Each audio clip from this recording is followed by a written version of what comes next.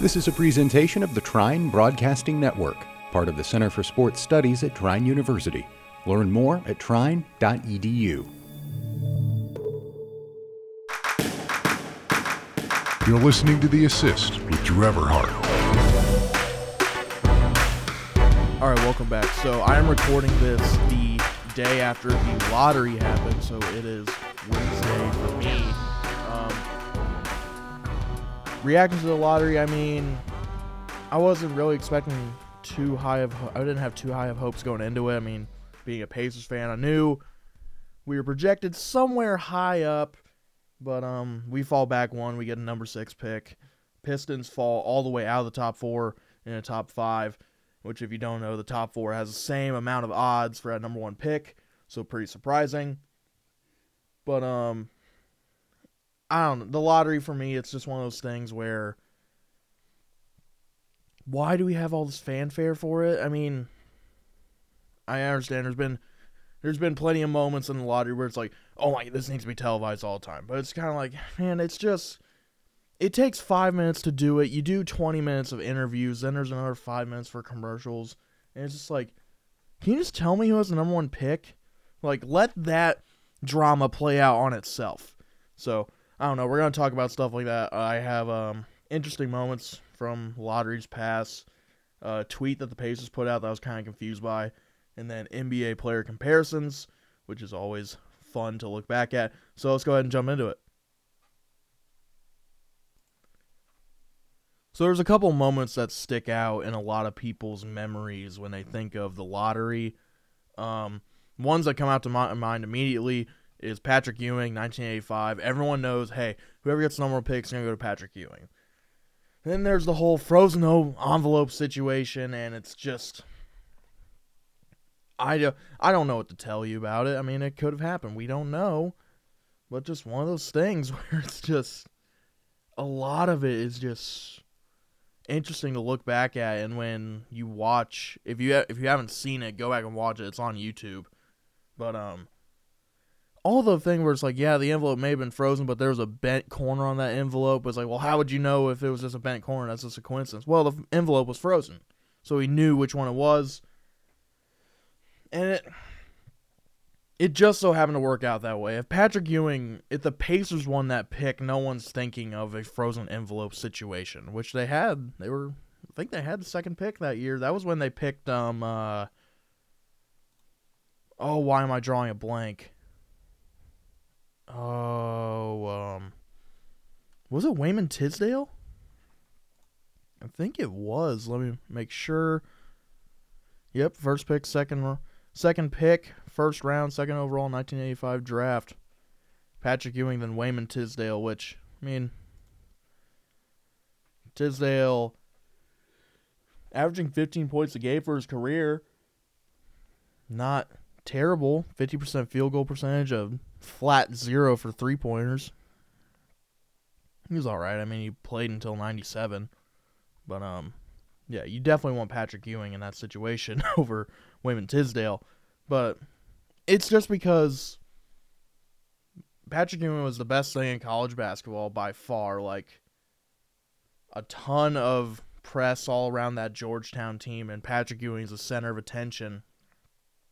And there's an opportunity to put him in the league's biggest market, also known as New York, where, you know, he goes there, he becomes a star, and everyone knows what the league is, and the Knicks become relevant again, which makes the league happy, makes pretty much everyone happy at that point. It's just one of those things where I cannot tell you, but I've heard stuff where it's like, stuff probably happened where some odds were favored in that. I'm not 100% sure what that was, but it's also, when you think about it, it's all rumors, but when you think about it, it's like, I remember Bill Simmons said this, where it's like, well, no, if this is actually real, then, like, the NBA commits fraud. Like, it's an actual crime to do that. So, you don't really get what the gain is in that, because obviously if you get caught, you go to jail. Not even jail, like prison. But, yeah, one of those things where Yeah, that's one that always sticks out to me when it comes to the lottery. Also, just times where picks have jumped up once they installed the odds into that, because that 85 draft, the Knicks could have been the 10th pick for all they cared, because it was just envelopes in a big ol' kind of when you're playing bingo, it's like that roll cage, kind of that, except it's a giant plexiglass one. It was basically that. So everyone had the same odds. Then they installed odds and saying that, all right, whoever had the worst record, you have this pick. Whatever. You have this amount of odds for the number one pick. Then it goes to ping pong balls. And then it's like, oh my God, the ping pong ball is going to bounce in my way. It's like, no, not really. It's kind of going to stay chalk for the most part. There's been a couple times where it's really shocked a lot of people. Number one for me is like the Derrick Rose pick. The Bulls had the 8th best odds of winning number one pick, and just so happens they get their golden child from Chicago, Derrick Rose, who was a star in high school at Simeon Prep, and he goes on to be MVP for the Bulls and all that. Perfect story. The Kyrie Irving pick. The Cavs lucked out when they traded Baron Davis to the Clippers for just some random pick. And that pick just so happened to be the number one pick as soon as LeBron comes. Well, he didn't come back right after that, but I mean, Kyrie's the main reason why LeBron went. And, yeah, just insane kind of stuff like that.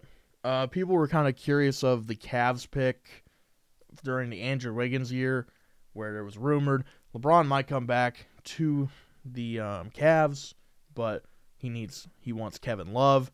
What does Kevin Love have to? What do the Cavs do to get Kevin Love?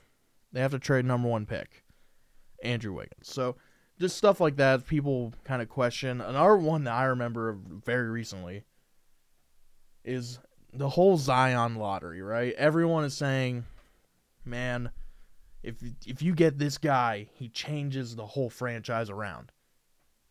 Which it's kind of worked out for the Pelicans so far, in a way.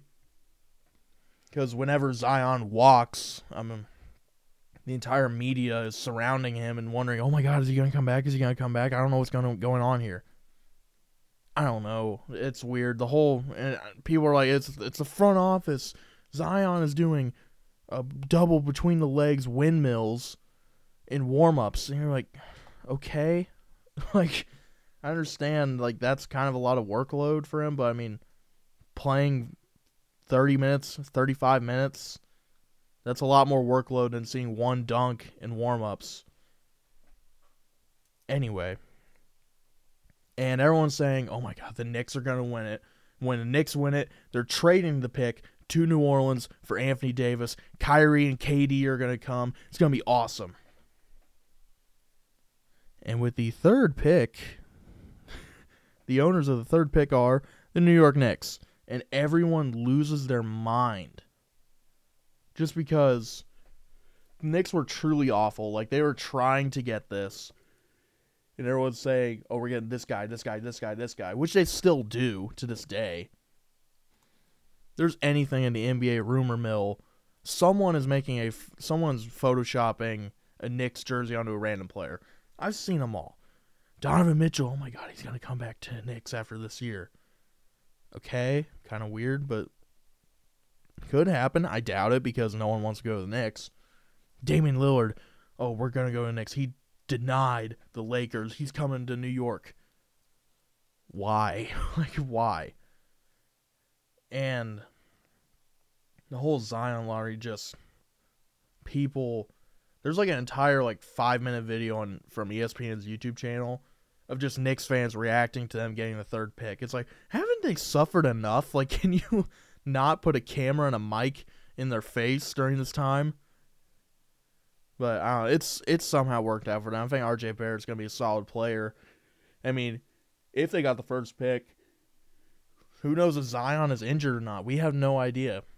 I almost think that this kind of injury for Zion was almost inevitable just because It's a lot of weight and a lot of athleticism on that body for something not to go wrong. And I don't know. I think he's just...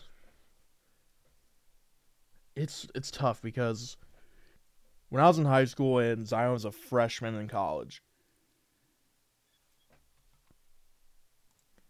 I had said, I don't think Zion's going to be that good. And people were like, you're an idiot. And I'm like, okay, look. The guy can barely shoot. Like, when he would hit a three, everyone would go crazy because guess what? Everyone knew he couldn't shoot. And he couldn't shoot consistently even when he did make shots. And I'm just like, this is not the kind of guy who's going to take the NBA by storm. You know? He's going to be good for... This is me saying this now. I didn't really put this justification on then. The shooting was my justification, but now it's like, obviously, you get him, you're going to get 1 million followers on Twitter in a day. What is he going to do to win? Couldn't even win in college. In which, I know that winning in college is not the only thing that matters translating to the NBA, but that Duke team had a lot of NBA talent on it, and they couldn't get out of the Elite Eight. Losing to Michigan State and, was it McQuaid? That guy who shot them out of the building. It's like, guys, if you're going to talk the talk, you better walk the walk. Especially when you almost lose to UCF, who literally only had Taco Fall. Like, yeah, Aubrey Dawkins, B.J. Davis, not B.J. Davis, it was B.J. Davis's son. I gotta look up this team now. Yeah, when you almost lose to them on a last-second shot almost being tipped in by Aubrey Dawkins, you're kind of on the ropes there from B.J. Taylor. Wait a minute. Who was he the son of? I thought he was the son of someone. I know Aubrey Dawkins is Johnny Dawkins' son. Okay. Well, B.J. Taylor, they were all right. Him and Dawkins were all right. But, like, it was Taco Fall's team. I mean, he was the one that took... If there's anyone that can get more followers on an account than Zion Williamson just by featuring him, it's Taco Fall. Just because everyone's mesmerized by him. He's 7'5". I mean, I don't know if he's that great at basketball, just because we've seen so many people who are that height and they get by. You know, where it's just a lot of attention drawn towards them. I mean, when they almost lost to UCF and then they lose to Michigan State, you're like, what is this team? Who are these guys really? Like, honestly. Because that's where a lot of stuff came in saying, I was watching those Duke games, and do you know that Cam Reddish just stands in the corner the whole time? And it starts looking at everyone, because Zion, like, kind of took away the attention from all the other guys. And people were just saying, oh yeah, they're talented, whatever. They can make an NBA. Then it's like, wait a minute, Cam Reddish just stood in the corner for 30 minutes a game? I don't know what that's about. Just because it wasn't his team, but I mean, still one of those things. I don't know. So, those are some of the best moments that come to my mind when I think of the lottery. Just because I get it. Anything can happen, but why does it have to be a half-hour show? And you get some analysis in there. I like sure, analyze all you want. But at the same time, having the top 3 picks just show up to the lottery, just do one interview and then leave, kind of weird, in my opinion. Maybe you do the lottery first. Just hear me out here. I don't know if this works, but, hear me out. You do the lottery, like, first thing. Maybe you do, like, a couple introductory stuff, but you do the lottery first thing. Then, once you dictate the order, you can decide, hey, if you were to just think off the top of your head, Who would you think would go number 1 now that we know the team that's first? Because guess what? These teams have different needs. Oh, I know. Big shocker.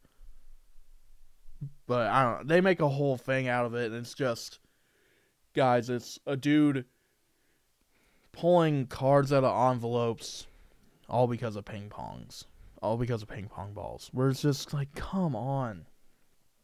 And also, that started at 8 o'clock and pushed the playoff game, the Eastern Conference Finals, back to 8:30. How about you slot in, I don't know, that's just an idea. You slot in the lottery, I don't know, 7:30. And then the playoff game starts at 7:30 or 8 instead of 8:30. I don't know. I don't know how is that helping you gain viewers? Because I barely watched the whole thing. I know there's people that don't really watch that much basketball until this time of year. And not even like just in the playoffs. Like, they don't watch it till conference finals. They probably won't even watch till the finals. And you're going to be like, oh yeah, we'll start it later. Why? It's in Miami. It's like, it's all in the Eastern time zone. It's not like it's the Dallas series right now. It's the Dallas Warriors series where the game starts at 10 o'clock. That makes sense because it's 7 o'clock there. I don't know. I really don't know. But yeah, that's my thoughts on the lottery. I got a couple more things here. The Pacers, after they won the number 6 pick, tweeted out a picture of Larry Bird saying former number 6 pick. And my thing is just, why was that needed? I understand, yes, like, Larry Bird is Indiana's golden child. I understand that. He's Indiana's number 1 son. He didn't play for you. He coached for you and was in your front office. Did not play for you at all. If anything, embarrassed your team when he played. And I get it. He was the coach during the great runs of the Indiana Pacers. But good Lord, why tweet that out? Because he didn't play for you. Some of his best moments are against the Pacers. Like when he fractures his cheek. Then he comes out and scores and wins a game. There's a story with Chuck Person on Christmas Day. If you haven't heard that story, look it up. It's honestly kind of funny. But, I don't know. It's just, why tweet that out? And my number one thing is like, who else has been picked number 6? Because it's like not that. Because even at number 1, you have a pretty good hit and miss rate. Imagine what it is for number 6. And I understand the draft. It's a completely different science almost, where it's just, you don't know who's going to be good, who's going to step up, who's not. There's been good undrafted players. There's been good players taken the second round. Desmond Bane took the league by storm this year. He was the 30th pick. I get it. But if you look at all the number 6 picks, it's not that impressive. And I don't know why. I was going to do this on Basketball Reference, but for some reason, whenever you go to a draft and you click the number 6, like, hey, I want to look at all the number 6 picks in NBA history, which I was able to do before.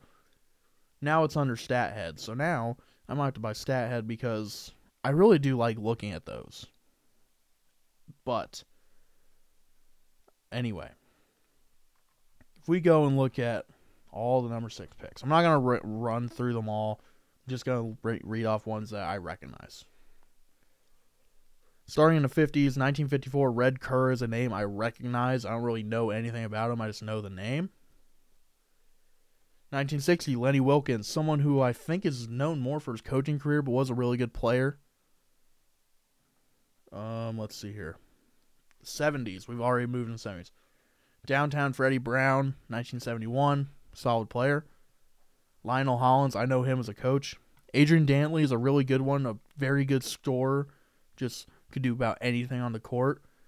Kissed the ball before he shot free throws, so there's that. Larry Bird, 1978, obviously. Orlando Woolridge, I just know him because he went to Notre Dame. Not that interesting. Trent Tucker, Minnesota. He'll only be known because of the Trent Tucker rule, where you have, if there's 0.8 seconds on the, if there's 0.8 seconds on the clock, if it's less than 0.8 seconds, you physically cannot get a proper shot off. You have to tip it in. Russell Cross, Purdue. I mean, I'm a Purdue guy, but I never heard of this guy until I started going through. There's this old website, My NBA Draft. And I would go through every draft, and I would talk with my dad, and I would ask him about different players, and I was like, man, this guy from Purdue is number 6, and, like, there's nothing that great about him. Joe Klein, I mean, I only know him because he was on the Celtics. I didn't even know he was on the Bulls until The Last Dance, and I'm like, wow, Joe Klein looks like he could be in Goodfellas. Like, I'm serious with that. Like, he looks just like, he sounds just like it, which is weird because he went to Arkansas. Is this even the right Joe Klein? It has to be right. Yeah, it definitely is. He's from Colorado Springs, Colorado. He went to Notre Dame, then transferred to Arkansas.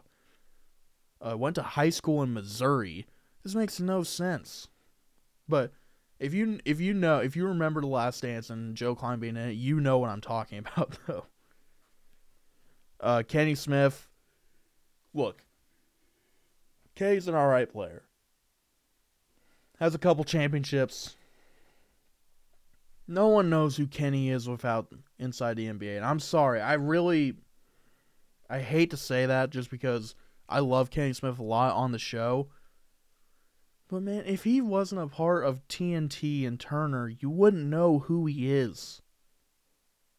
That's a fact. I remember my first things with Kenny Smith, he was on Open Court. Open Court was like the best show I've ever seen. Having all these legends talk about basketball for an hour, what more could you want?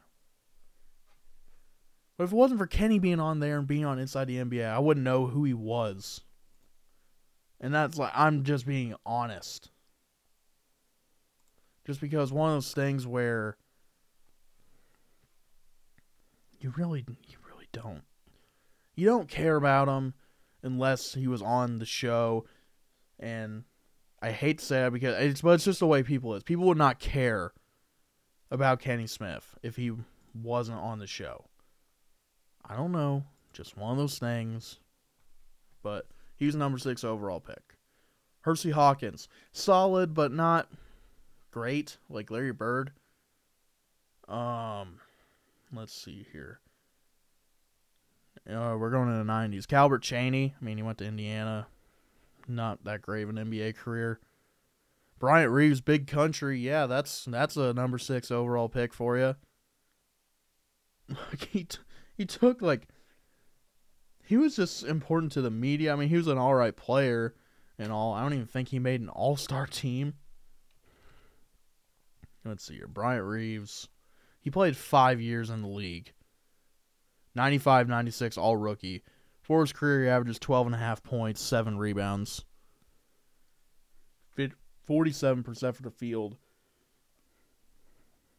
He averaged 16 points 2 years in a row and then dipped right after that. He went in his second and third year, 16, and then 10, 8, 8.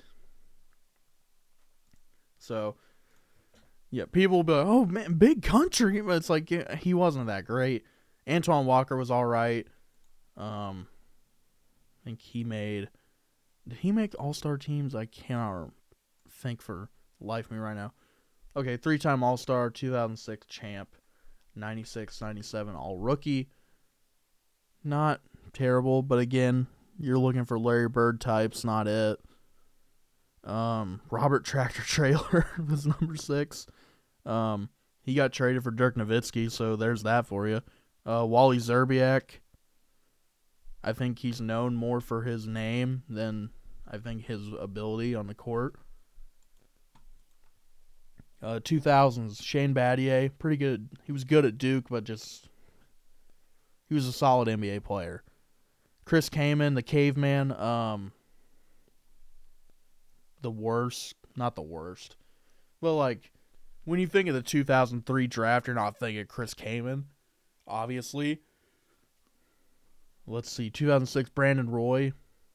This one would be a good one if he didn't get injured. If Brandon Roy did not get injured, we're talking all-time, like, Hall of Famer. I'm telling you. Go back and watch Brandon Roy highlights. He was nasty. Danilo Gallinari. He's all right. Johnny Flynn. I felt so bad. I mean, that's the Timberwolves for you, drafting 2 point guards before Stephen Curry. Ricky Rubio at 5, Johnny Flynn at 6, Steph at 7. I thought Johnny Flynn was going to be good. But this is before I was watching basketball. I would look through magazines and only watch Purdue games. Johnny Flynn was all over those college basketball magazines. I'm like, this guy's got to be good. But did work out. 2010s, 2012. This is the best one. Damian Lillard, NBA 75th member. He's going to be a Hall of Famer. If he made the 75th team, he's going to be a Hall of Famer. Very good. Rookie of the Year that year. This is the closest I can get to, like, here's a good number 6 pick. Now I'll just go up the list because these are names that are more recognizable by everyone. Nerlens Noel, 2013. Not.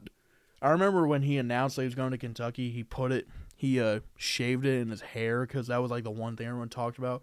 Oh, Nerlens Noel, he's like 7'4" with the hair or whatever. Then he put the logo in his head. And then that year they lost to Robert Morris in the first round of the NIT. So, yeah, there's that. Marcus Smart, 2014. He's good now. But Larry Bird, Damian Lillard level? No. This one MVP. Oh my God, not MVP. Defensive Player of the Year. God, I'm an idiot. Willie Cauley-Stein? No. Not that great. Buddy Hield, trying to break through. I mean, he's with the Pacers now, but he's trying to break through. Jonathan Isaac, people thought he was going to be better. Mo Bamba, people thought he was going to be better. And Jarrett Culver, just people. He hasn't. It's tough because I want to say he hasn't had the chance yet, but he kind of has had the chance. So just one of those things where it's good. I mean, this year averaging 3.5 points. For his career, averaging 6.6. Rookie year averaged 9.2, so that's not bad. But he's been dipping and just less and less games. Not looking good for Jarrett Culver. 2020, the 6th pick was Onyeka Okongwu. They haven't had time to show himself or prove himself yet. Number 6 for 2021, Josh Giddey, not bad. But doesn't seem like he's going to be Larry Bird caliber. Yeah, so, I don't know what that was all about. Again, I understand why you're putting it out there. He's from Indiana. Everyone knows Larry Bird. If you're a Pacers fan, you know Larry Bird. But, don't do this to yourself because the internet is so... The internet remembers everything. And someone will go back and find this tweet, and clown you relentlessly for the rest of time because this guy that you pick don't know who it's going to be. Probably won't be Larry Bird caliber. I hate saying that, but when you're talking about someone who changed the game of basketball forever and someone who's incredibly important to the game, Yeah, I think you're going to shoot yourself in the foot here. And the last thing I want to talk about was this whole NBA, comparing these college players to NBA players. I get it. It gives people context saying, hey, this is what this guy could be. But my God, you got to stop with just naming all-star and Hall of Fame players. Because I've been saying this since probably November. Based on body type alone, I don't know nothing. I don't care nothing about skill level, nothing. Because if I start comparing players based on skill level, it's not going to work out well for me. Based on body type, Chet Holmgren is Kevin Durant. The skin when Kevin Durant came to the league, the skinny arms, the shot, the way he shoots, the way that he can move and all that, based on his body, it's Kevin Durant. Now, I'm watching the lottery last night, and someone's saying, Jabari Smith reminds me of Kevin Durant, and you're like, oh my God, what are you doing? It's like, stop saying this. Please, because when has this ever worked out for someone? Oh, and by the way, after they mentioned that he's like Kevin Durant, I think it was Malika Andrews, said, well, if you're mentioning the same breath as Kevin Durant, you're pretty good. I'm like, no, you're not. We've heard this before. You remember Bruno Caboclo, the Brazilian Kevin Durant? I didn't think so, because, I mean, if you follow basketball closely, you know Bruno Caboclo. That's literally what they called him, the Brazilian Kevin Durant. And guess what? I don't know, he played 3 seasons in the league. Let's just take a look. Bruno Caboclo. He played in 2021 for the Rockets, played 6 games. How is he still... But, yeah, he was nicknamed the Brazilian Kevin Durant. And you're like, why? Why would you say that? Playing in Toronto for 3 years, let's see, first career is averaging 4.2 points per game. Not terrible, but if you look at Kevin Durant's numbers, yeah, not that great. Almost 3 rebounds a game, 2.6, and 0.7 assists.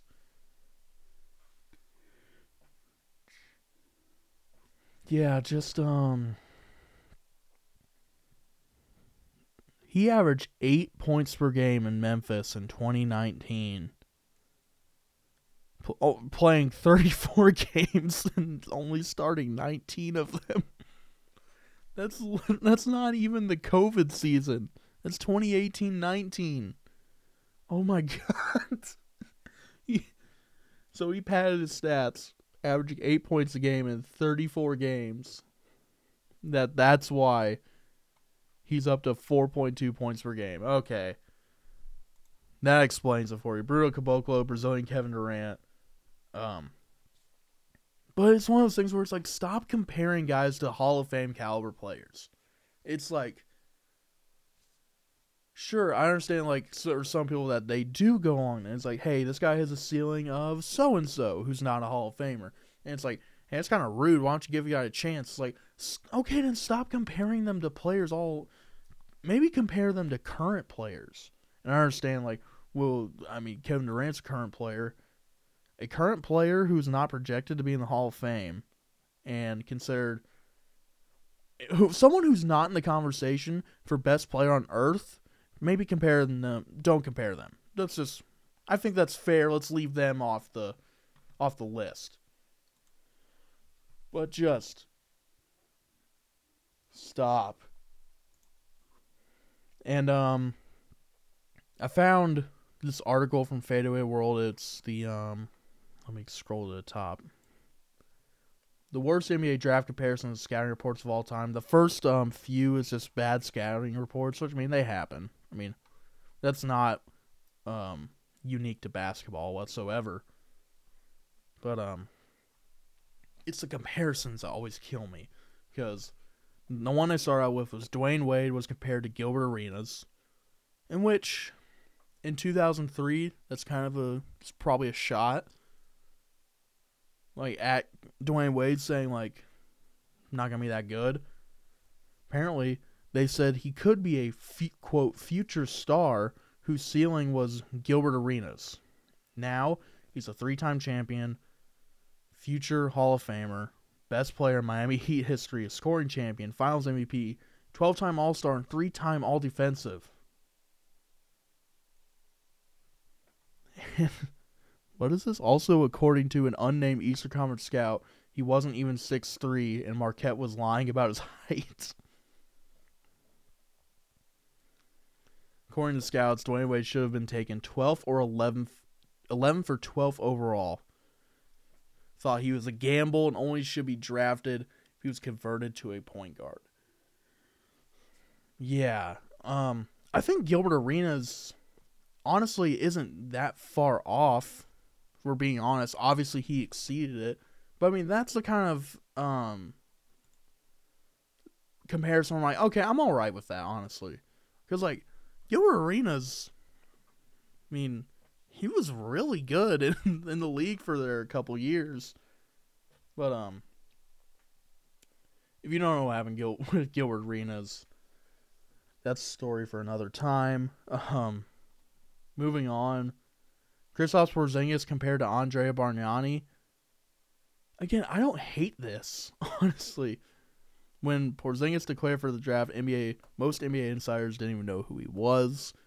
Apparently, scouts didn't have a clue either, as they thought he was the new Bargnani and not a good shooter and not strong enough to defend centers, being a shooting guard and a body of a big man. I feel like this is what we all say with Europeans. Like, everyone always says, oh, Europeans are soft, and it's just a soft Euro and all that. But it's like, people will come over from Europe and will torch the game. Like, Dirk is a good example. Luka, a very good example right now that's happening. We do this all the time.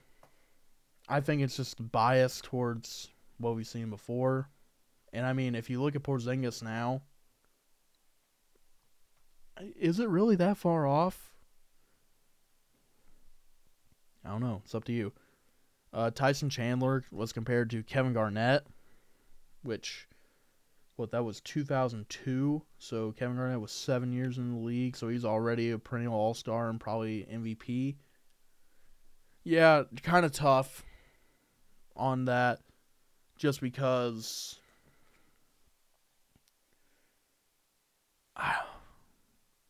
it's like comparing players to MVPs is not a good thing to do.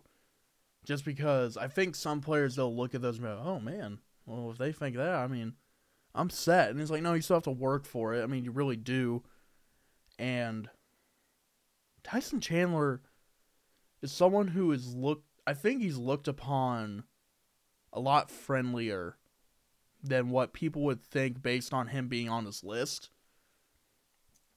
Just because without Tyson Chandler, the Mavericks don't win that 2011 championship. They needed that defensive anchor inside, someone to grab boards.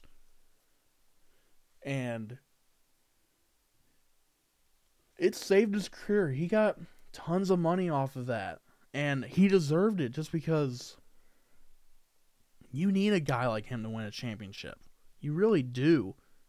And 2011, that was like kind of a transition period. We haven't truly gotten to spread out offense yet. But I mean, Dirk is the perfect definition of a stretch four. And you needed Tyson Chandler inside to counteract it. He really did. So that one, it's a mild one. Kwame Brown, Karl Malone, and Chris Webber. Okay. That's just it. It doesn't mention anything about it. It's a Michael Jordan slander. But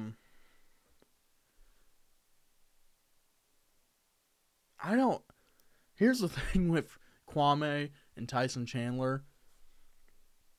This is the main thing I want to talk about. So when the Wizards have the number 1 pick in 2002, or was it? It was 2001, wasn't it? Kwame? It was definitely 2001, just because if he'll let me search. Yeah, 2001.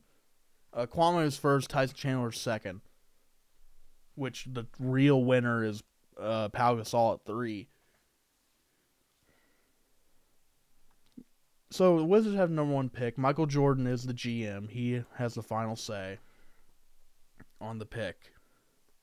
And instead of doing, proper scouting, Michael Jordan makes Tyson Chandler and Kwame Brown 1v1 for who's the number 1 pick. Kwame wins, obviously. And, the rest is history. He's known as one of the worst number 1 picks ever. People say he's the biggest bust ever. I still think it's Michael Olowokande, just because I've done an episode on busts before. But no, Michael Olowokande should not have been in anyone's draft board for at least the first 20 picks. And he goes number 1. So for Kwame, and again, this is all hindsight of 2020, but also when you compare Kwame Brown to Karl Malone, who at the end of his career is 3rd in scoring, known in one of the better tandems we've ever seen in NBA history, up there in assists as well, the mailman, and then Chris Webber, who is a Hall of Famer now, and someone who, at that point in 2001, was probably the best, fighting for the best power forward in the league. Stop, please. Adam Morrison being compared to Larry Bird, just terrible, terrible, terrible. Adam Morrison took America by storm at Gonzaga, just putting up ridiculous scoring numbers. And again, I think this goes to the point where it's like, if Gonzaga's in a real conference, I don't think that happens. Like the WCC, not that great of a conference. Did an episode on that also. But taken with a 3rd overall pick by Charlotte, scouts thought Morrison was a special talent and like a coach on the floor, and an effortless shooting stroke and vast offensive repertoire. Just please stop comparing people to Hall of Famers. And that point, 2005, or was it? If we look up Adam Morrison, 2006, with the 3rd pick. 2006 wasn't that great of a draft to begin with. The top 10, you have Andre Bargnani, LaMarcus Aldridge, Adam Morrison, Tyrese Thomas, Sheldon Williams, Brandon Roy, Randy Foye, Rudy Gay, Patrick O'Brien, Mohamed Sane, with J.J. Redick just outside of number 11. When you have really only 2 good players in your top 10, not that great of a draft, but with those words, how's Adam Morrison not go number 1? Because of, if I hear Larry Bird, I'm like, oh my God. But also, what people think, they're probably like, this guy's not Larry Bird at all. You don't know what you're talking about. And it's like, these are supposed to be the number 1 scouts in the country. In the world. These guys are determined as better talent evaluators than anyone. And they get it wrong more than anyone. Now, that's what you do when you stick your neck out there saying, I'm a scout for an NBA team. But you have to get stuff right majority of the time. And obviously they get stuff right because they would be fired if they didn't. But just one of those things where it's like, talent evaluation is an imperfect science. And people go into it expecting to be a Mel Kiper, which Mel Kiper is kind of wrong a decent amount, which it comes with being in the game. But just why? Why compare these players? Just say, here's what he does good, here's what he does bad. If you want to compare it to a current NBA player, it would be this person. Not everyone is a Hall of Famer. You can't have a draft with 3 Hall of Fame caliber players in it. Sometimes you can. It's like 1984 or 2003. But guess what? That doesn't happen as much as people think. It's 84, 96, 03. Those are the drafts where people are like, okay, there's a bunch of Hall of Famers in here.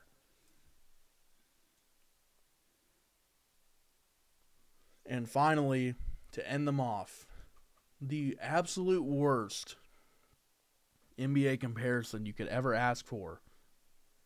DeShaun Stevenson being compared to, drumroll please, none other than Michael Jordan. I don't even know how you land on that. Like, the fact that you even think, hey, this guy could be Michael Jordan, you're automatically wrong. There's just no way around it. And it's not even like, oh, they were kind of wrong. No, they were dead wrong. Just, I don't know. According to, I'll read the article. According to scouts, DeShaun Stevenson was supposed to be, quote, the next Michael Jordan. A, quote, very advanced shooter that could play both guard spots. According to NBADraft.net, this is what they saw in Stevenson before he declared for the draft. Strengths: special player, extremely gifted athlete, great ball handler, very advanced shooter and scorer for his age, a showstopper, can play the 1 or 2, won the McDonald's high school dunk contest. That's a strength. Super character, as NBA ready as any high school player in his class. Okay, winning a dunk contest is... that's a strength. Oh my God. Winning a dunk contest. Spud Webb has won a dunk contest in the NBA. Like, absolute... people who will never see, like, more than 10 minutes in a game have won the NBA dunk contest. And look, some of the greatest of all time won dunk contests. Jordan, Neek, Dr. J. But come on, he won a dunk contest? He won the high school dunk contest. Oh my God, this is how I thought when I was like 12 years old. Or like 13, whenever. When like Grayson Allen won the, it wasn't the McDonald's one. It's down in Florida. I think it was like the CBS Sports like All-Star Game or something like that. He won both the dunk contest and the 3-point contest. So I'm like, oh my God, he's gonna be insane. Yeah, let's look at Grayson Allen now. I mean, he was on a playoff team this year. But he's more known for just being a dirty player. But he won a high school dunk contest. That's a strength. And this is what they said after the comparison went viral. June 25th, 2015 edit. Scouting report and comparison to greatest of all time were written while Stevenson was in high school and assumed to be headed to Kansas. Lesson learned. They spelled lesson wrong. I don't know if that's the article or the actual source. Lesson learned, never compare anyone to Michael Jordan. This was 2000. The site was just getting started. So go watch a tape of Stevenson in high school. He was incredible. One of the most spectacular 17-year-old wings you could ever see. Not going to college had a catastrophic effect on him. It seems everyone enjoys discrediting our expertise by bringing up the year 2000 DeShaun Stevenson comparison to MJ.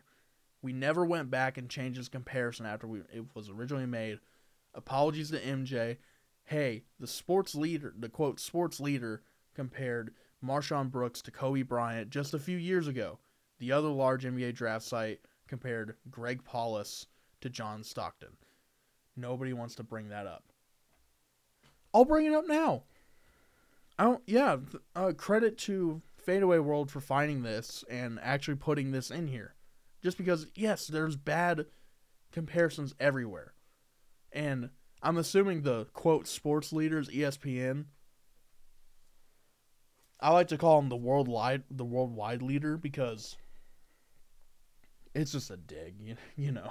But, yeah, Marshawn Brooks and Kobe Bryant, not good at all, obviously. And, yeah, he never made it close. Never made close to even making it. Greg Paulus to John Stockton. I don't even know if Greg Paulus played a game in the NBA. If you don't remember Greg Paulus, he was at Duke. And he is not in the NBA database. Not in the Basketball Reference database. I'll find his college stats, though. Greg Paulus.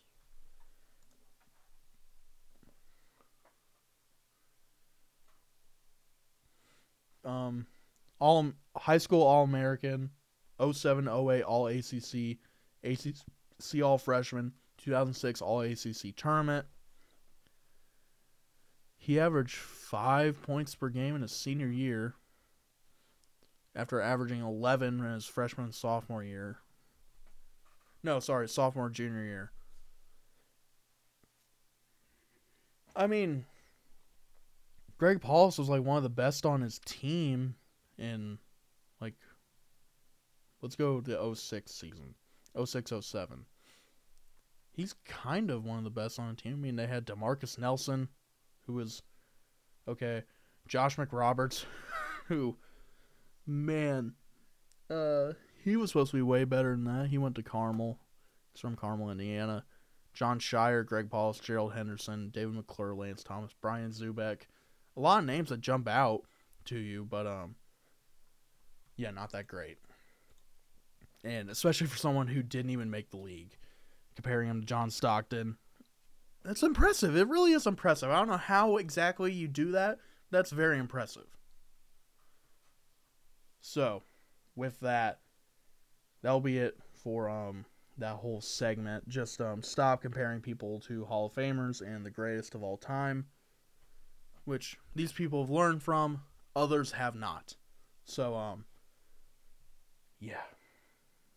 I mean, just, and you'll see, like, everyone's grasping at straws, just be like, hey, I think that he has somewhat of a Damian Lillard jump shot.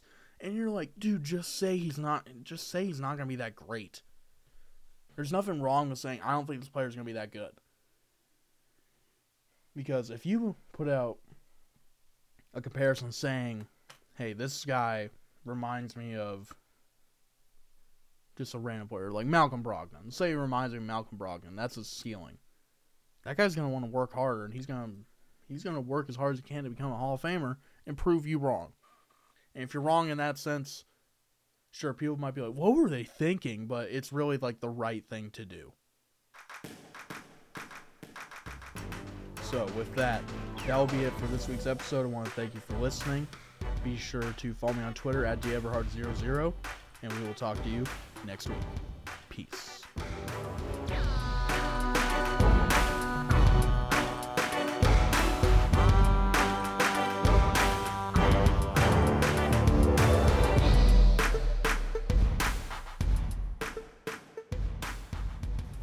Thanks for listening to this presentation of the Trine Broadcasting Network, part of the Center for Sports Studies at Trine University.